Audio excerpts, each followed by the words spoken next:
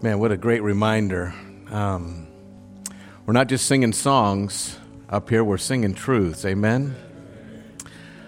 We have a Savior that's paid it all. So I want you to turn in your Bibles this morning to Galatians chapter 6. Galatians chapter 6. While you're turning there, I'm just so thankful for our music ministry team and the variety that we have, the growth that we see there, amazing voices, but also the commitment that they have to bring us before the Father, to remind us about His truths and not just things that we come up with on our own. Aren't you thankful for that?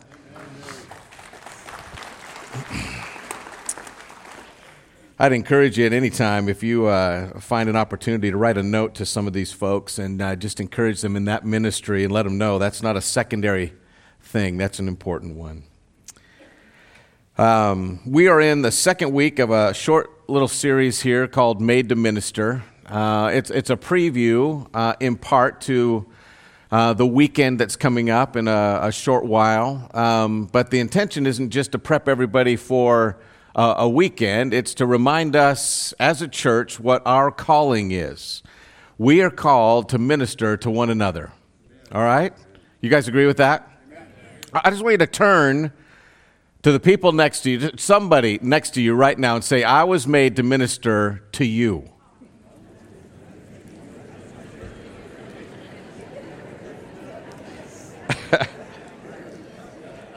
All right, just one or two, okay? You were made to minister to the people around you. I hope that you turn to your spouse, okay? But also to the folks that are on either side of you. Here's the thing that I would have you remember. When we talk about ministry one to another, we're talking about verbally being present as well as physically being present. We're talking about actually entering into a relationship with other people that they might be blessed and that the Lord might be glorified. Our goal is that they would grow closer to the Lord through an interaction that they have with other believers. This entire series, we're not just going to try to fill you up with some theological truths. We really do want you to grasp that vision that we even started the year with.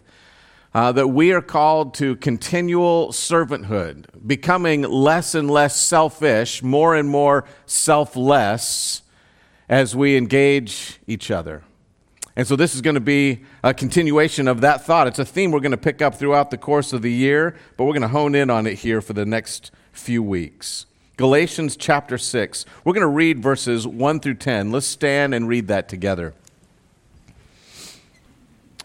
Paul has just finished an amazing dissertation on what it means to be yielded to the Spirit, what the Spirit-filled life looks like.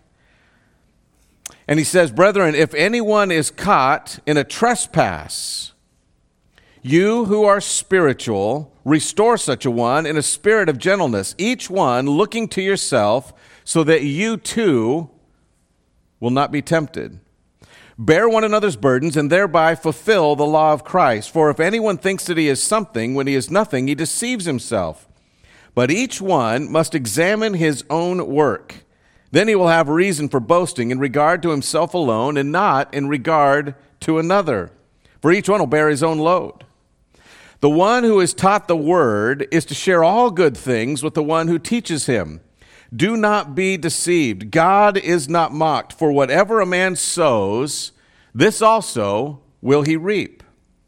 For the one who sows to his own flesh will from the flesh reap corruption. But the one who sows to the Spirit will from the Spirit reap eternal life. Let us not lose heart in doing good, for in due time we will reap if we do not grow weary. So then, while we have an opportunity, let us do good to all people, and especially to those who are of the household of faith. Do you believe that's important? Amen. It is. You may be seated.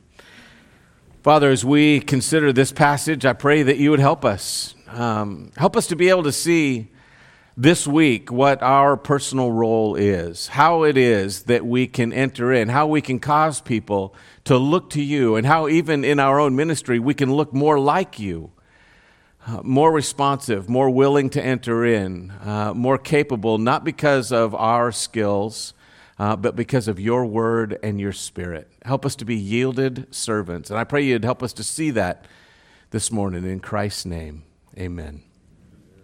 In your notes, in his book, Instruments in the Redeemer's Hands, Paul Tripp writes, suppose God opens your eyes to a harvest of bad fruit in a friend's life. Perhaps it's a conflict in her marriage, a broken relationship, fears that are dominating her life, or a paralyzing discouragement. This struggling person reveals these things and asks for your help. Whatever the circumstances, your goal should be that God would use you to produce a harvest of good fruit in your friend, even though she may remain in the exact same situation with the exact same people. Now, I normally don't have you underline anything other than Scripture, but that is an important phrase right there. Are you aware that there are times that God has saved you and allowed you to remain in a tough situation for His glory and for your good? Do you know that? He does not automatically pull you out. This is important. What if your situation stays the same? Is God still good? You are there to remind people that He is.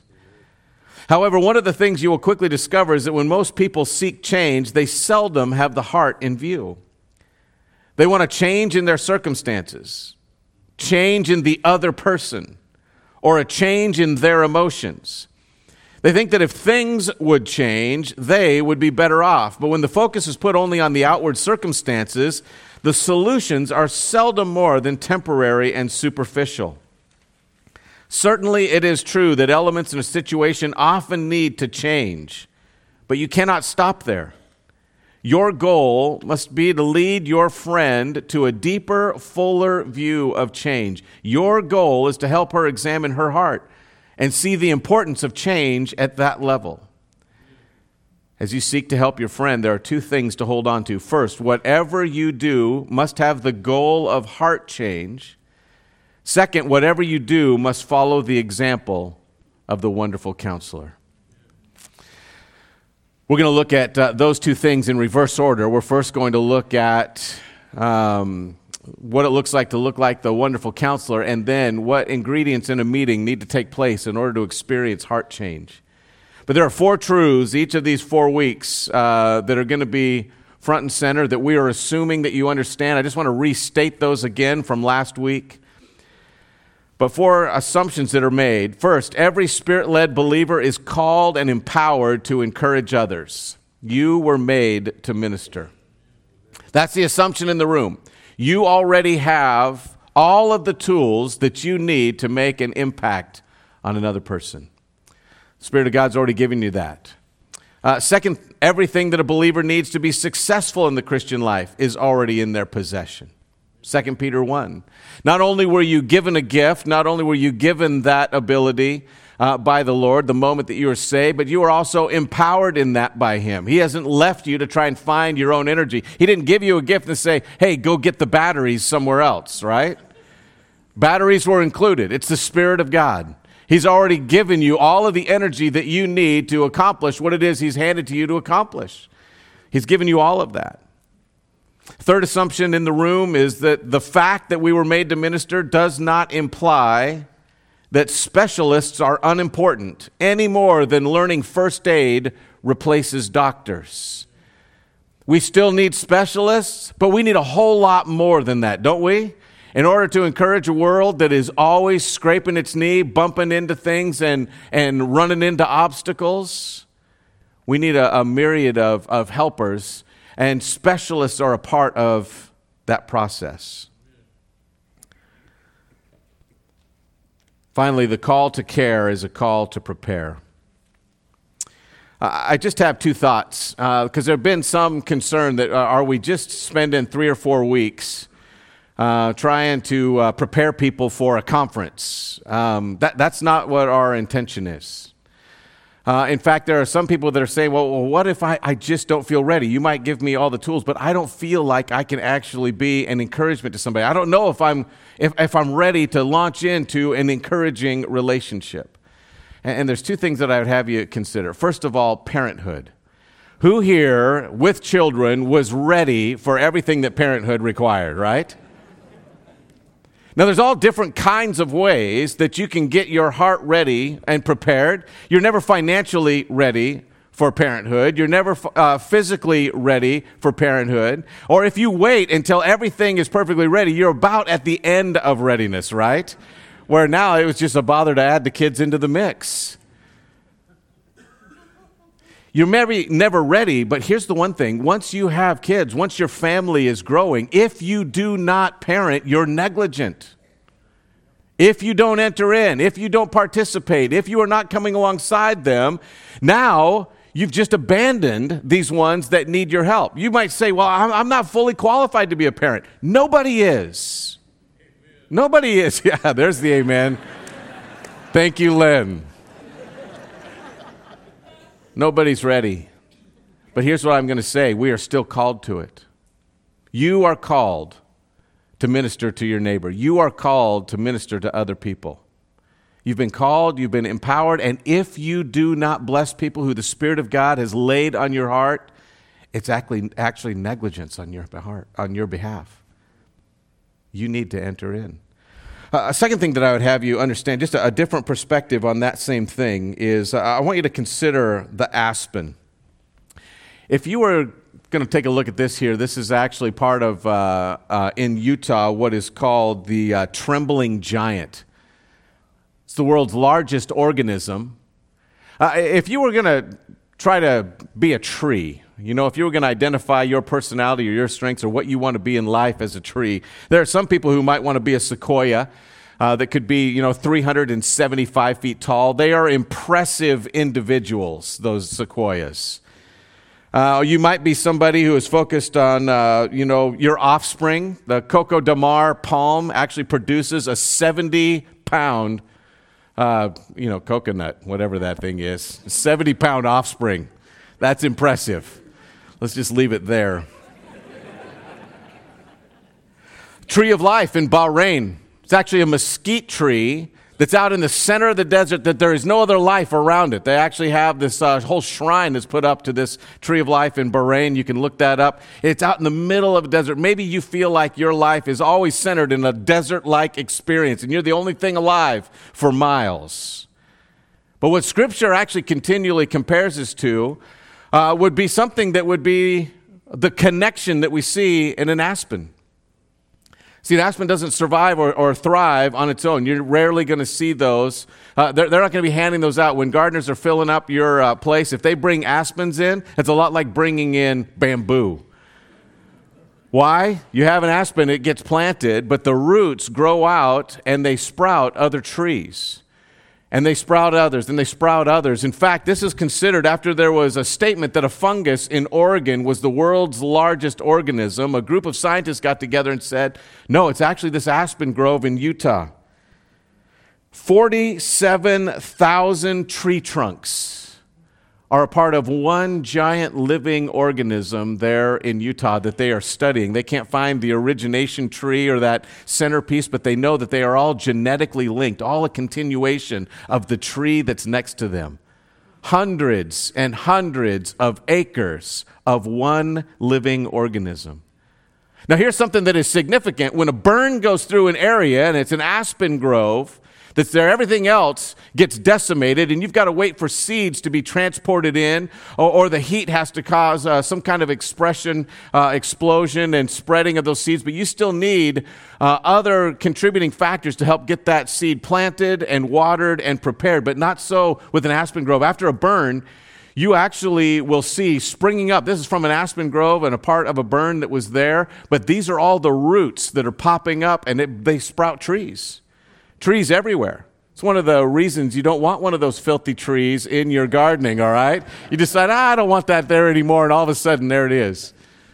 My wife calls those, we had one like that, it's called the rumor weed at our house. It just never dies. Why is that impressive? Because after a burn, it's the first to regenerate. It's based on its root. In fact, it gets its connection and its ability to survive from its root. That's what a believer is. Your connection and your ability to survive is found in the root, and the Scripture tells us that our root is Jesus Christ. It's the Word of God. Amen?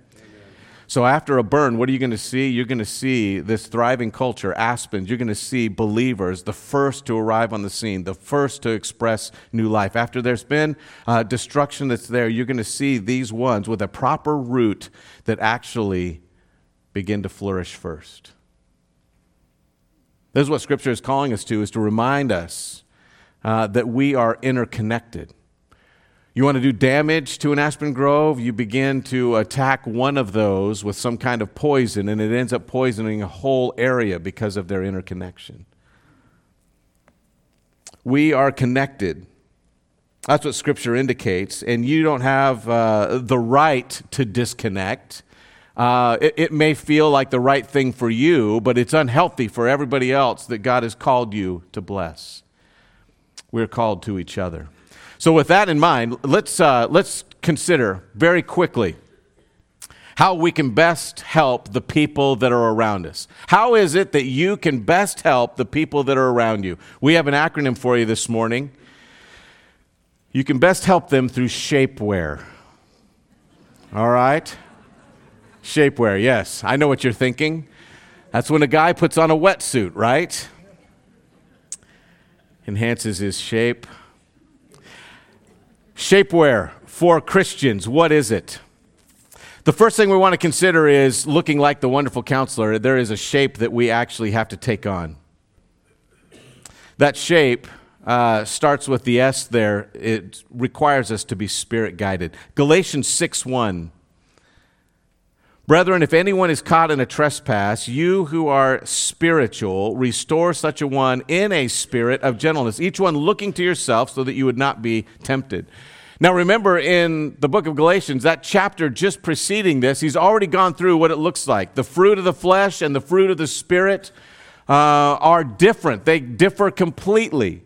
He says the fruit of the flesh is evident, and he gives us a list. And then he says there is a fruit of the Spirit, and then he begins to speak to those who are spiritual. You can identify whether or not you are in a place, a spiritual place, to be able to bless your neighbor.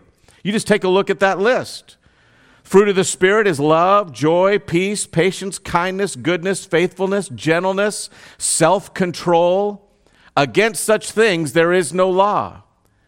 He says, here's this whole list of things. If the Spirit of God is in you, these things are going to be evident. By the way, if those things aren't evident, you need to get on your knees and get right with the Lord. Amen? It's not just about changing your behavior. It is literally because you're not going to be settled. You're going to be in an uneven state. You're going to be in a place that's unhealthy. So you need to be Spirit-guided. You who are spiritual, you've been responding to the Spirit of God. You've been walking by means of the Spirit. You have yielded to God's activity in your life, and you see that a friend of yours is in need. That need has been highlighted, Scripture indicates, by God Himself. If you're walking by means of the Spirit and you notice that somebody else is struggling, then you are called to go alongside, you who are spiritual. It doesn't say, get on the bat phone and call a professional. It says you. If you're walking by means of the Spirit and somebody is hurting, God sent you. You are the first responder. We need to be Spirit-guided, but also we need to be humble. Notice what it says, you who are spiritual, restore such a one in a spirit of gentleness, looking to yourself so that you won't be tempted. Verse 3 here it says, for if anyone thinks that he is something when he is nothing, he deceives himself. When you think that you're going to enter into somebody's life because you're so amazing and you can correct their direction, you've just failed them. Remember, the only reason that you can be identified as spiritual is that the Spirit of God is directing your life. So if you're entering into your life, you are going to remind them that He is so amazing, He can change your life. You're trying to bless them with the Lord. It takes humility to do that. It's interesting in James chapter 4, probably just when you're struggling with battles, irritations, quarrels. In fact, it uses two terms here. What is the source of quarrels and conflicts? It's actually little skirmishes in your life and prolonged battle plans. What is the source of these wars that are in you? It's all of your internal desires that rise up and take over. So what's the remedy for wanting things? What is the remedy for having a strong desire for stuff that won't satisfy you, that ultimately leads you to fight with the people around you and be filled with irritation? He goes through this process, and it's intriguing. In 7 quick commands that he gives here, 3 of them are in the passive voice.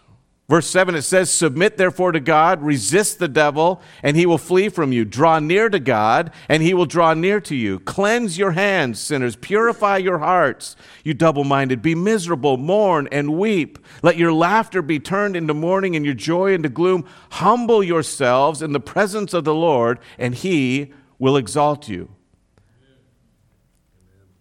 That submit, allow your laughter to be turned into mourning, and verse 10, humble, are all aorist passive imperatives. The rest of them are active imperatives. That means at the very beginning, he says, you allow yourself to be submitted. God has been touching your heart and saying on a regular basis, I need you to stop this. I need you to stop this. I need you to stop this. And what it says is, instead of you working out the battle plan, instead of you coming up with a great idea, it says you just allow yourself to submit. Give in to what the Lord would have you be about. When you give in, you're actually going to weep over how your attitude is opposite of the Lord's attitude. And then it says, allow yourself to be humbled. Allow yourself to stay in that state. Why? Because when you think that you're great and you start driving the boat, you always end up in the rocks. You end up in a mess. But then it says, actively resist the devil. Actively pursue these change of attitudes. There is something for you to do, but it starts with submitting and allowing God to have his way. Humility is allowing God to have his way. In Galatians 6, it requires a humble person, somebody who does not think that they are something when they are nothing. They think everything of the Lord. But also they're accountable. Verse 1 and 4 says to consider yourself, looking to yourself so that you will not be tempted. But each one must examine his own work, and then he'll have reason for boasting with regard to himself alone. You need to be accountable for what it is that you are doing and what you are producing. There's an interesting story by Bret Harte written in 1868 called The Luck of Roaring Camp. And in there was a camp just full of men, a mining camp, and there was only one gal, and she had a boy and then promptly died right afterwards. And all these men are left with a baby in camp. And they named him, I think his name was Thomas Luck, because they felt it was good luck that a baby could survive in camp. But then they began to look at what they had given him. They had some old mining boxes, and they had some old dirty clothes, and they had unwashed hands, and they'd been living life in camp just in a complete mess. And so they began to look around at all of the different supplies, and they started by washing their hands. And then they ordered a decent crib, and they got him some actual clothes and some blankets that were clean.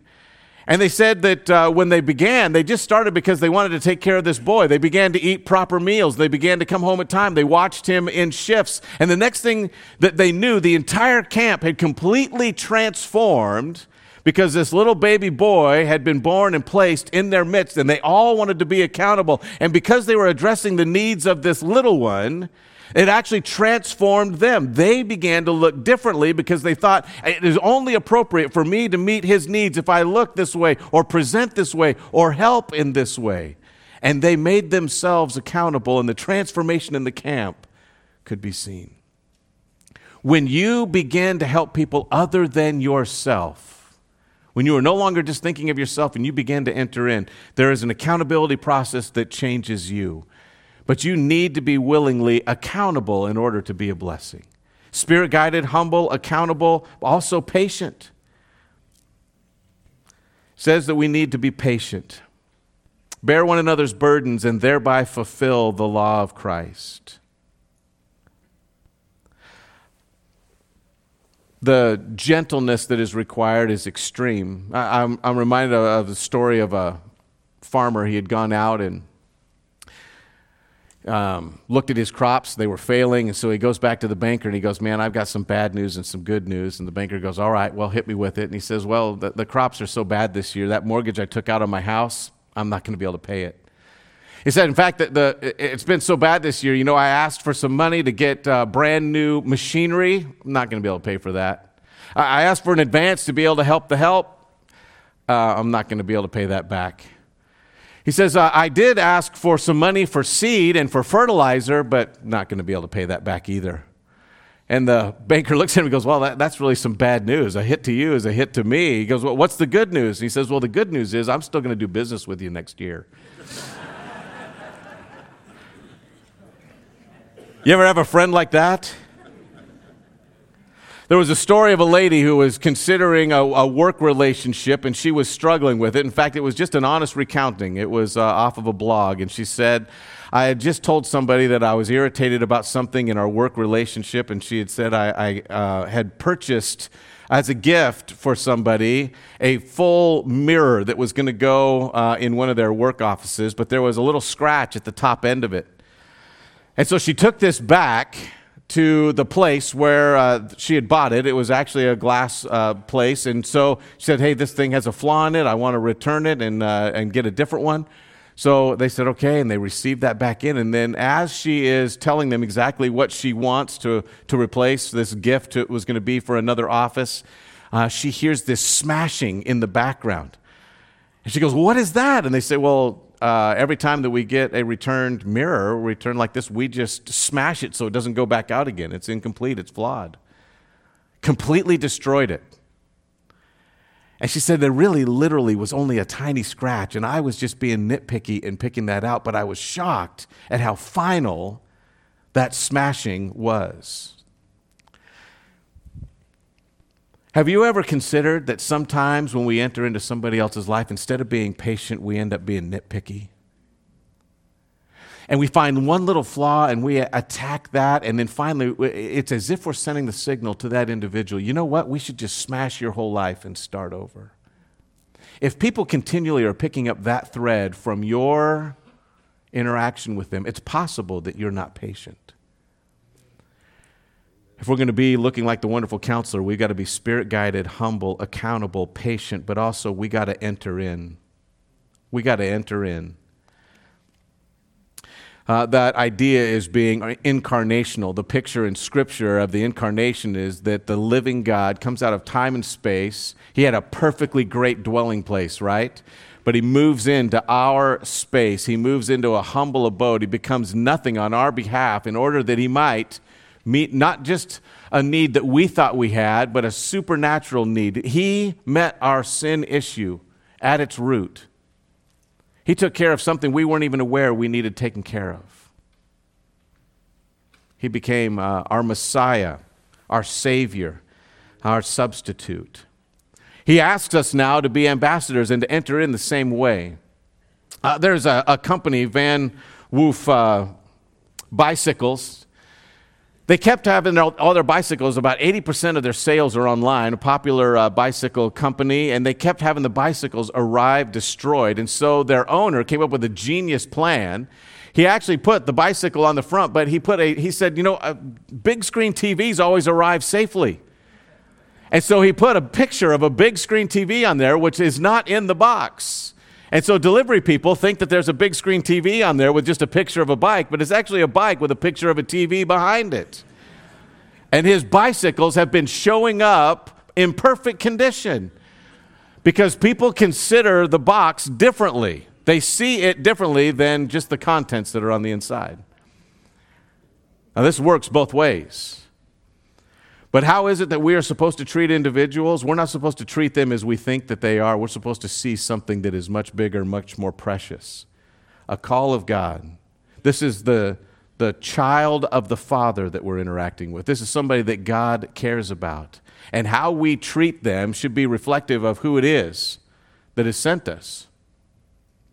We treat them. We look at that box. We look at that person differently, as more precious than how we've maybe been treating them. The incarnation enters in not just so that we'll be impressed with God, but it enters in because he values us differently than we even value ourselves.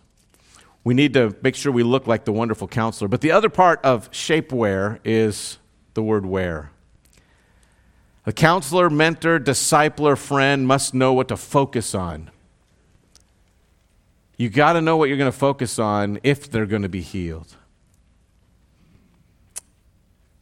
First thing that I want you to notice here is that you focus on the Word of God. It's implied actually in verse 6 because it says, if anyone's caught in a trespass, you who are spiritual, restore them, bear one another's burdens. Each one must examine his own work, for each one will bear his own load. And in verse 6 it says, for the one who is taught the word is to share all good things with one who teaches him. This isn't just talking about a relationship with you and a pastor. It's somebody who has been brought the Word of God. That is the medicine that helps us become aware of what it is that we are messed up in. It's the thing that highlights the change that needs to happen. It's the Word of God. And each one who is taught the Word is to share in all good things. That actual idea is not a financial remuneration. It's actually talking about having life experiences together. If you are receiving the word from somebody, if somebody is helping to encourage you, you go and you have life together. You get in the yoke together. You participate in life outside the four walls of the church. You're not going to a class. You are entering into life and saying, I'm going to walk with you through these stages of growth. I'm going to participate with you. And the Word of God is the thing that binds you together. We're going to talk about God's Word, and we're both together under it. We're both going to be accountable to it. We're both going to be transparent because of it. The one who is taught the Word is to share all good things. The Word of God needs to be central. In Hebrews 4, the Scripture declares that the Word of God is living and active, sharper than any two-edged sword. In Fundamentals of the Faith, we cover this. It's the idea that it is continually moving, and it knows precisely where it is, that it should cut and remove in order that the cancer or the problem would be removed and infection would not set in. It is absolutely the perfect medicine, the perfect thing to remove that which is staining or harming the individual. It starts with the Word of God. But a second thing that we need to have, that we need to focus on, is eternal life. Verse 8 is, for the one who sows to his own flesh will from the flesh reap corruption, but the one who sows to the Spirit will from the Spirit reap eternal life. Eternal life in Scripture, by the way, we tend to just focus on a moment and we look at eternity. And so when we think of eternal life, we think, well, I'm saved. So when I die, I'm going to be with God. I'm going to be in heaven. And we oversimplify it that way. But whenever Christ is talking about abundant life or eternal life, he's not just talking about that moment that we enter heaven and then everything up until that is just kind of being scrappy and staying tough, right? No, he's actually saying that eternal life is a quality of life that starts right now. A quality of life that starts the moment that you get saved and leads to continual transformation. You are in a sanctification process. God is continually getting rid of the garbage in your life and putting you into a place where you look more and more like His Son. That eternal quality of life is not just so that you'll look better to others or you'll be more righteous. It's not just trying to change your behavior. It's changing your entire experience in life. There is a quality of life that is so far superior, so settling, so filled with peace, so filled with connection, and you want to give that to other people, and that quality of life is available right now. Do you believe it? We start with the Word of God, but then we present to people eternal life that will lead to transformation. But when we talk about eternal life and the quality of life that leads to joy, we also have to talk about areas where we go astray. So the Word of God, eternal life, and then we focus on astray or thinking errors and actions that will lead you away from God. You know, we all have a list of sins that we think are prominent in the world, but I just want you to think about first world problems. Somebody made a short list of first world problems recently, and it just stuck in my head. We tend to get hyper-focused on all of the big things, but problems that we talk about, we blog about, that we will write to other people about. Blogging's not really a thing, but you might send a little picture and snap some pithy statement about this. First world problem. When you say something on social media which you think is really clever, but no one likes it, that's a first world problem, isn't it? When your kids put the dishes in the dishwasher before they unload it, and now you have to play the game of which one is clean, that's a first world problem. When you run out of hot water for the shower because someone else took too long, right? They're not having that same problem in Africa, folks, all right? That's a first world problem. When you and your spouse can't agree what temperature to keep the thermostat, first world. When your phone battery dies before you can get home to charge it. Now, I know you all have chargers in your cars or something within short distance to recharge that, but that's a first world problem. When you're eating chips and you're crunching too loudly to hear the TV and don't know where the remote is, first world problem. Yes, it's football season. When your chicken tenders from the drive-thru are tasty, they're all present, but they forgot the dipping sauce. First world problems. It's not just great big problems that we're dealing with also. Do you know that we have thinking errors and problems, things that irritate us on a daily basis that really have nothing to do with spirituality? But the Word of God also speaks to our maturity. What are the things that you hyper-focus on that lead you astray from God's very best, that lead you away from connection, that lead you away from proper communication? Sometimes it's little. Sometimes it's useless, and the Word of God will bring us back around to say, are we glorifying Christ? Will this matter in eternity? That's a question that gets brought up in our home all the time. Christina's been great about bringing that up. All right, we're going to worry about this, but will this actually matter in eternity? If not, let's not sweat it. There are things that will matter in eternity. We better make those things the majority in our mind. They should take up more space. Word of God, eternal life, areas where we've gone astray, and finally, restoration. Restoration. This is where it begins and ends. Verse 1, brethren, if anyone is caught in a trespass, that's the idea that they are quickly going off the cart. And it actually has, in the original language, the idea of being shocked that they're going off. Even though the trespass might be something that they are prone towards, every single time we're shocked. Oh no, here they end up again in the weeds and in a mess. If anyone's caught in a trespass, you who are spiritual, restore such a one in a spirit of gentleness. That's tenderly laying out the facts. Restoration is always the goal. Do you know that restoration is always the goal? It's restoration not being right. Restoration. The goal is to get them back in a right situation with the Lord. Live Strong has a 6-step process for putting a joint that is out of socket back into place. 6 steps. I'm thinking this is one time where you need an expert.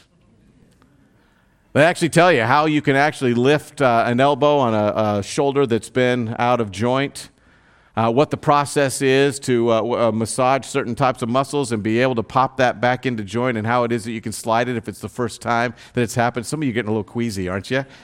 Feeling unnerved. I'm not going to show you any pictures. Don't look up there. It could be overwhelming. But the key thing that they say at every single stage is do not proceed if they're screaming. Okay? If they're shouting and screaming, don't keep going. This can be done with gentleness. There's a process in which you can numb that pain and help them settle it back in so that you don't do more damage in the process. This isn't just a term that was used for restoring a bone that was out of joint, though. It was also one that was used for the repair of fishing nets. And it was the repair of a fishing net by a fisherman knowing that the next day his livelihood depended on that net. So it's seeing value in the net. It's not just a process where you're trying to make it look good again. It's not that you're going to get this net fixed up and then retire it, right? Oh, no, it's got a tear in it. That's it. It's done. That would be throwing away something that's useful. It's not that You're going to return it, okay? This isn't working out, I'm going to send it back. It's not that you're going to repurpose it. Well, it's got a hole in it, now it's a decoration for the wall, right, at the diner. No. A fisherman would repair that knowing that it has great usefulness. It still has years of life in it. It has a hole or a tear because of something that was on the seafloor that it encountered. But there is still great usefulness. I'm going to repair this with the intention, not just that it would look good, but that it would once again be useful. You are approaching people understanding that they have incredible usefulness and incredible value to the living God, and you are helping them to go back out and gather in fish again. That's the goal. You are reminding them that they have a purpose. And you're stitching them together. You are saying, hey, this isn't just so that we can stay stagnant. We're not going to put you in some quarantine. You are actually getting repaired and prepared to go back out into the work. You have value. Restoration is always the goal. Every single person who has ever sinned has value. Do you say amen to that? You have value. And God's intention is that you would be useful. The key thing to remember through all of this is that you are not the medicine. We are called as individuals to help people apply the medicine, the Word of God, to respond to the chief medic, the Spirit of God. We are called to bring them into His presence, but we are not the medicine. We can get confused sometimes and assume that we're the Spirit of God. We're not. Don't cause people to run when they see you coming because you've always got an answer for them. You don't have to corral them. The Spirit of God will do that. We are called to bring them into right alignment. If they're saying, man, I want this help, you bring them into right alignment with the Lord through these things, the Word of God, focusing on eternal life, looking at where they've gone astray, and finding out a way to help them be restored. But it's not you that does the fixing. It's the Lord if any fixing happens at all. Amen? It's all about Him. The real question for us is not whether or not those things are in Scripture. I think that those things are evident. In fact, I think that this is an easy lesson to teach because of that. The real question is, how are we going to apply it? You actually have folks right now that are sitting around you that may need this medicine. Who is it that the Spirit of God has laid on your heart that you need to go to? See, I believe that if we're talking about something that God cares about, and He says that I've empowered it, and I've made every single person to minister, and I've called you to be a participant in these things, that means the Spirit of God is also going to be laying His finger on your heart saying, hey, this is why I want you to be yielded to me. This is why I want you to get rid of those things in your life. This is why, because I have that individual for you to go to. Who is it that you are being called to go to this week? Now, this is what I want you to do. This is your whole application this morning. I want you to think about those names. And it says, do good to all, but especially to the household of faith. It may be that it's your neighbor, your lost coworker, an extended family member, but the Lord has put you in a place to impact them, and He's put them on your heart. If you need to, write that name down. But I think the Lord will take care of keeping you reminded. You just admit between you and the Lord, this is the person you've called me to, and then decide what you're going to do. Father, we ask that you would help us. Help us to be yielded, help us to be focused, and I pray, Father, that you would help us to be impressed with the task you've given us. You made us to minister to one another, and I pray that you would help us to find our fulfillment in that task. Help us to be a blessing to others that you have called us to meet. Help us to meet them on their terms, to look more and more like the Savior and less like ourselves. Father, most of all, help us to trust that you ultimately are the medicine that they need. Your word, your heart, your Spirit, not us. We just bring them to that place where they see you for who you are. Give us strength to accomplish this task in Christ's name. Amen.